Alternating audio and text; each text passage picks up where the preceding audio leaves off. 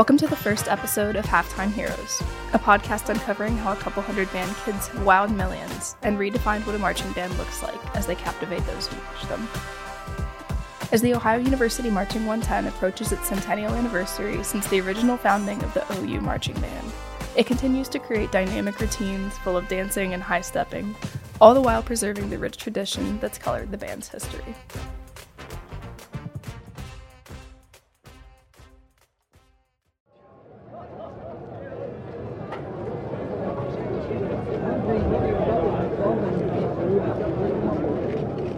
It's a warm September evening in Athens when students, family, alumni, and fans gather in Peden Stadium, buzzing with early fall energy for the all-American tradition of fall football games.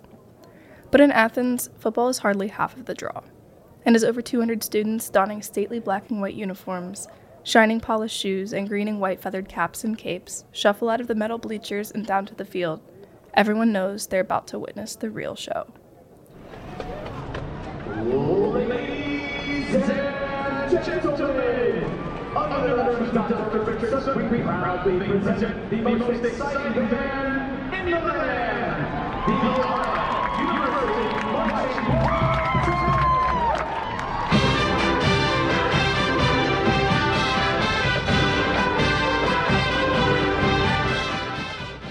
The band members proudly don their instruments, stepping in perfect unison, as they shift and morph into breathtaking patterns on the field, playing peppy renditions of modern songs. They drive their knees, twisting and dancing with a vigor that leaves even spectators out of breath. As a routine full of dancing, high-stepping, twisting, bending, and even jumping comes to a close, spectators roar as the performance ends. And as they march off the field, the stands clear as gamegoers leave. The halftime fan favorite performance is over.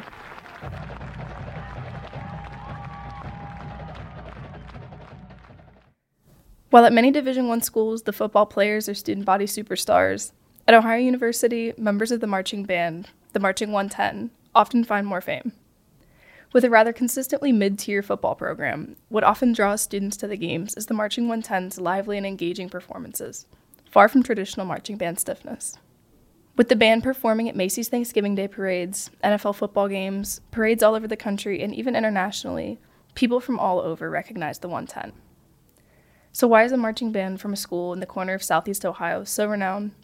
What keeps hundreds of alumni coming back every fall for homecoming performances, and those who were in the band 40 years ago still talking about it? I set out to figure out who the 110 is and how it arrived at its current fame, hearing the stories and experiences of some of the many people who contributed along the way with hours of tireless work and fun.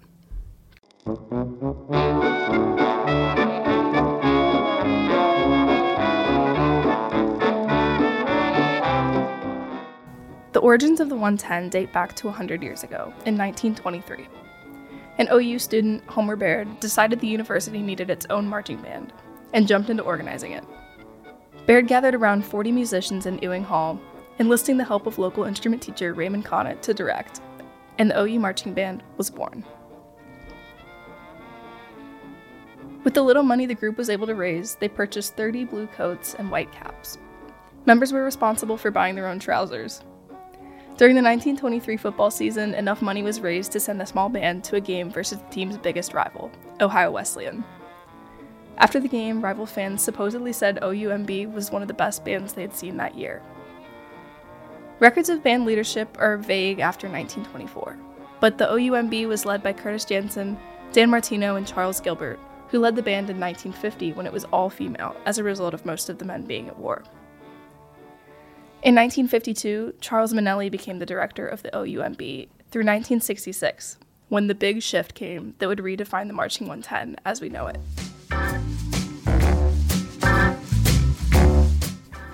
Enter Gene Thurkill. Thurkill had a new vision for the OUMB, changing everything from the name to the marching style.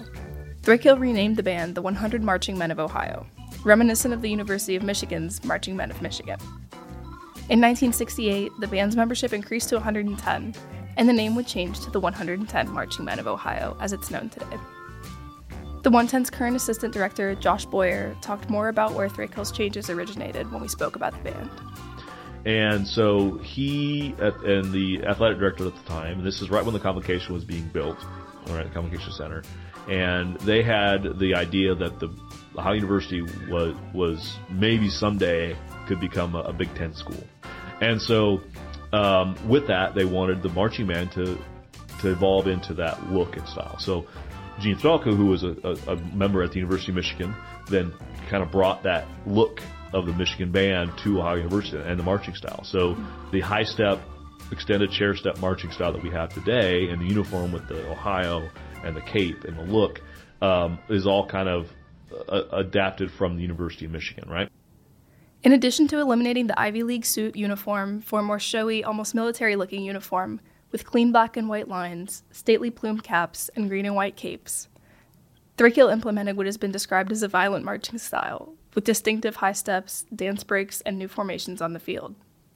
Thurkill also made the highly controversial decision to eliminate women from the band, and they wouldn't make their return until 1975. However, the controversy seemed to be forgotten when the 110 gave their first performance as a redesigned OU band.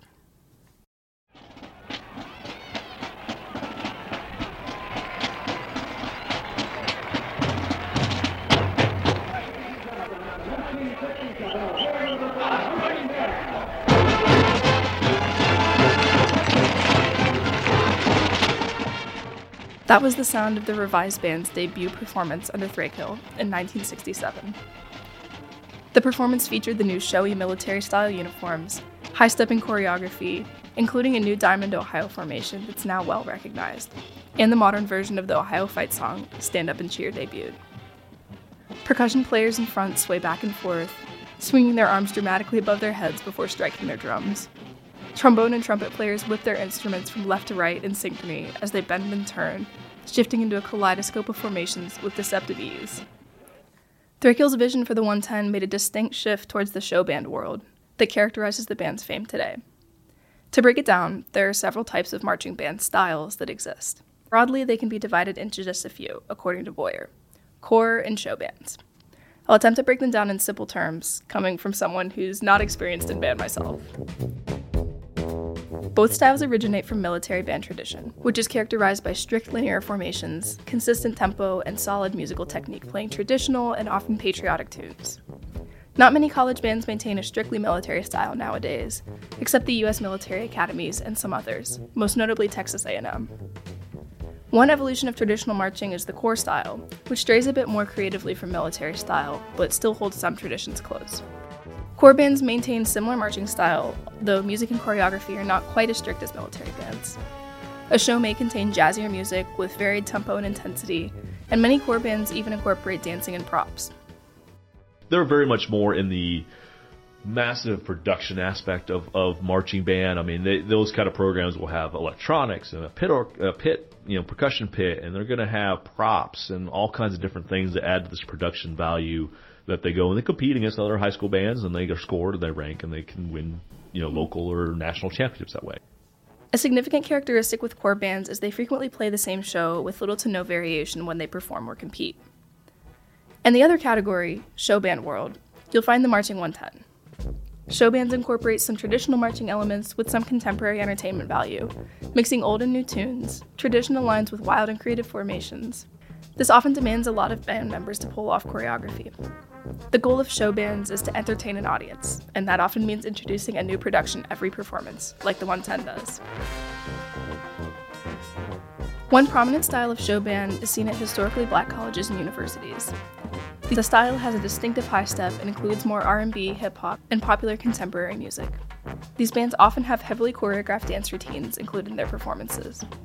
Some popular HBCU show bands include the Blue and Gold Marching Machine of North Carolina A&T State University and Florida A&M University's Marching 100. A second branch of show band inspiring the 110 is seen in the Big Ten Conference bands, like those at Ohio State University and University of Michigan. This variation is semi-military, semi-corps, playing some traditional symphonic styles as well as contemporary music. It's the 110's enthusiasm in its high-stepping, dancing, and rolling style that draws the crowd in, unable to take their eyes off the action. And it can't help but draw the members in too. 110 alumnus Christopher Olhorn remembers the first time he saw the band vividly.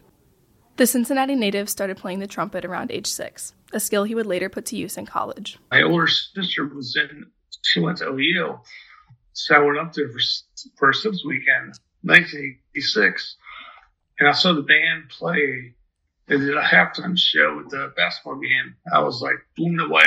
It's like, oh my God, this is so much fun. Because my band was military when I was in high school. This was completely different. And I was like, I wanted to be part of that band. So that's why I went there. In the next year, Olhorn, as his friends and bandmates knew him, auditioned for the 110 and was accepted. From 1987 to 1991, he played trumpet and marched, an experience he was so excited to share even years later that he enthusiastically called me twice in the middle of the night. But Olhorn is not the only student drawn to OU to be in the Marching 110. Aaron Romero marched alongside Olhorn from 1986 to 1991 in the percussion section.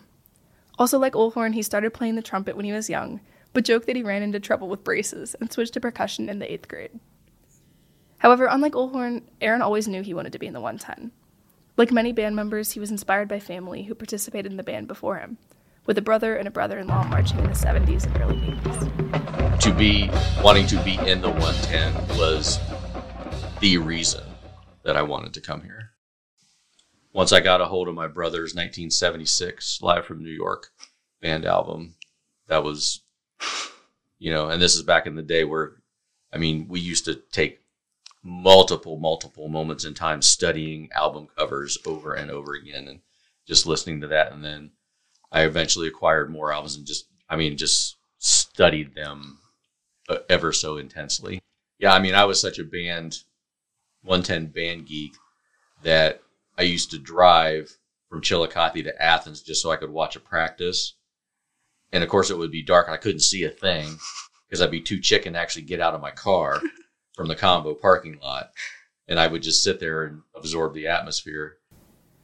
Olhorn and Romero began marching under director Ronald Saccarelli, the 9th director of the band, serving from 1973 to 1989, and ended during the beginning of director Sylvester Young's tenure. Under Saccarelli, women were accepted back into the band in 1975, and in 1976, the 110 became the first marching band to perform at Carnegie Hall in New York. Yeah, he was a very, very unique individual. I've never met anyone like him. He just oozed a personality. He was this crazy Italian. He talked like he was a late 1950s, early 1960s beatnik. And everyone who marched under him had a Mr. Saccarelli impression. So whenever he would say something, if you were quoting him, you always did it in his voice. And he was just this little guy, but he was just this ball of fire. And it was his band. And you didn't argue that it was his band. And he didn't take any shit from anybody. I remember up in Toledo, we were doing something and some guy was offended and just frantic, and Mr. Saccarelli asked who you were, and he said, well, I'm the assistant director of this, and I got to do it myself. Mr. Saccarelli voice. Mr. Saccarelli says, I don't deal with assistants, man. He was something, and he had that, and to us, he had that swing. And actually, a buddy of mine and I, we were talking about that, how we used to get so excited when he was really into it, and he'd get his hip moving when he was directing. He just had that swing to him. Mm-hmm. He had that kind of jazz swing component to him. Many of the band's directors have served long tenures with the 110. The band's current director, Dr. Richard Sook, is in his 26th year as the band director. Josh Boyer, the assistant director we heard from earlier, says it's one of the things that contributes to the band's success.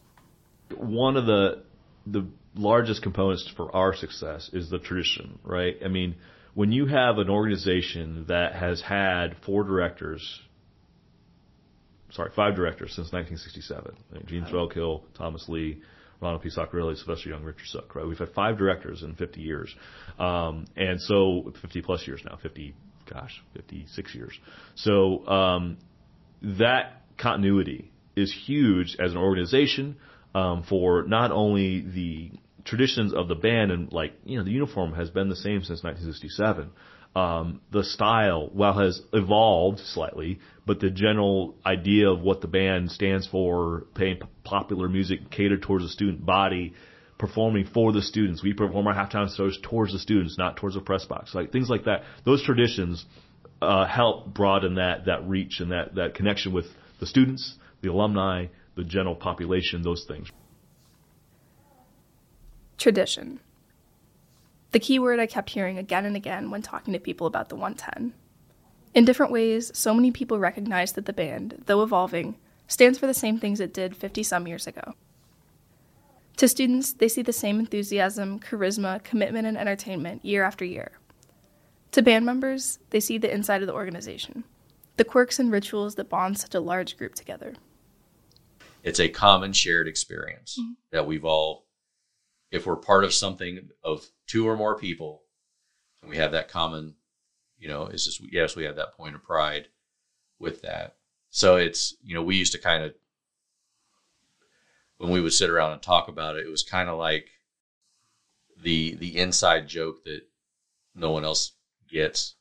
And if you don't get it, explaining it to you won't help. It's that you either get it, you either get the joke or you don't get it type thing, or the other was, I know a secret that you don't know type thing.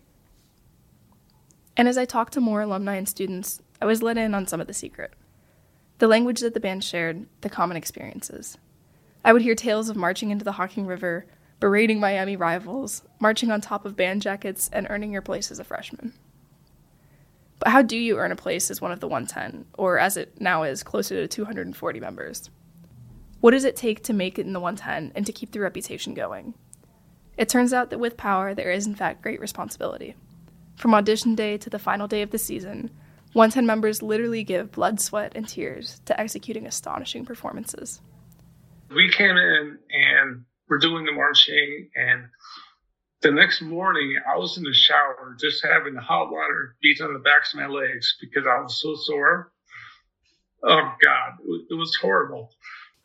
I wish that I could explain how sore you are, because you're using muscles that your body just doesn't use when you walk around, or even when you run or do like any kind of physical activity. You are not using your muscles the way that they use them when you're marching.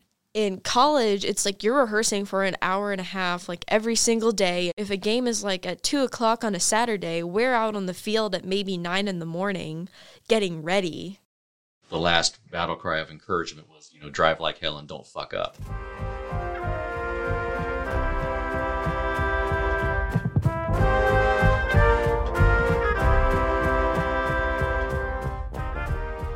Next episode on Halftime Heroes, how the band operates and what's expected of its members, both challenging and rewarding. Current members and alumni take me through their time in the band and what it looks like being a member of the 110. Thanks for listening, and be sure to jump to episode 2 as the 110 story continues.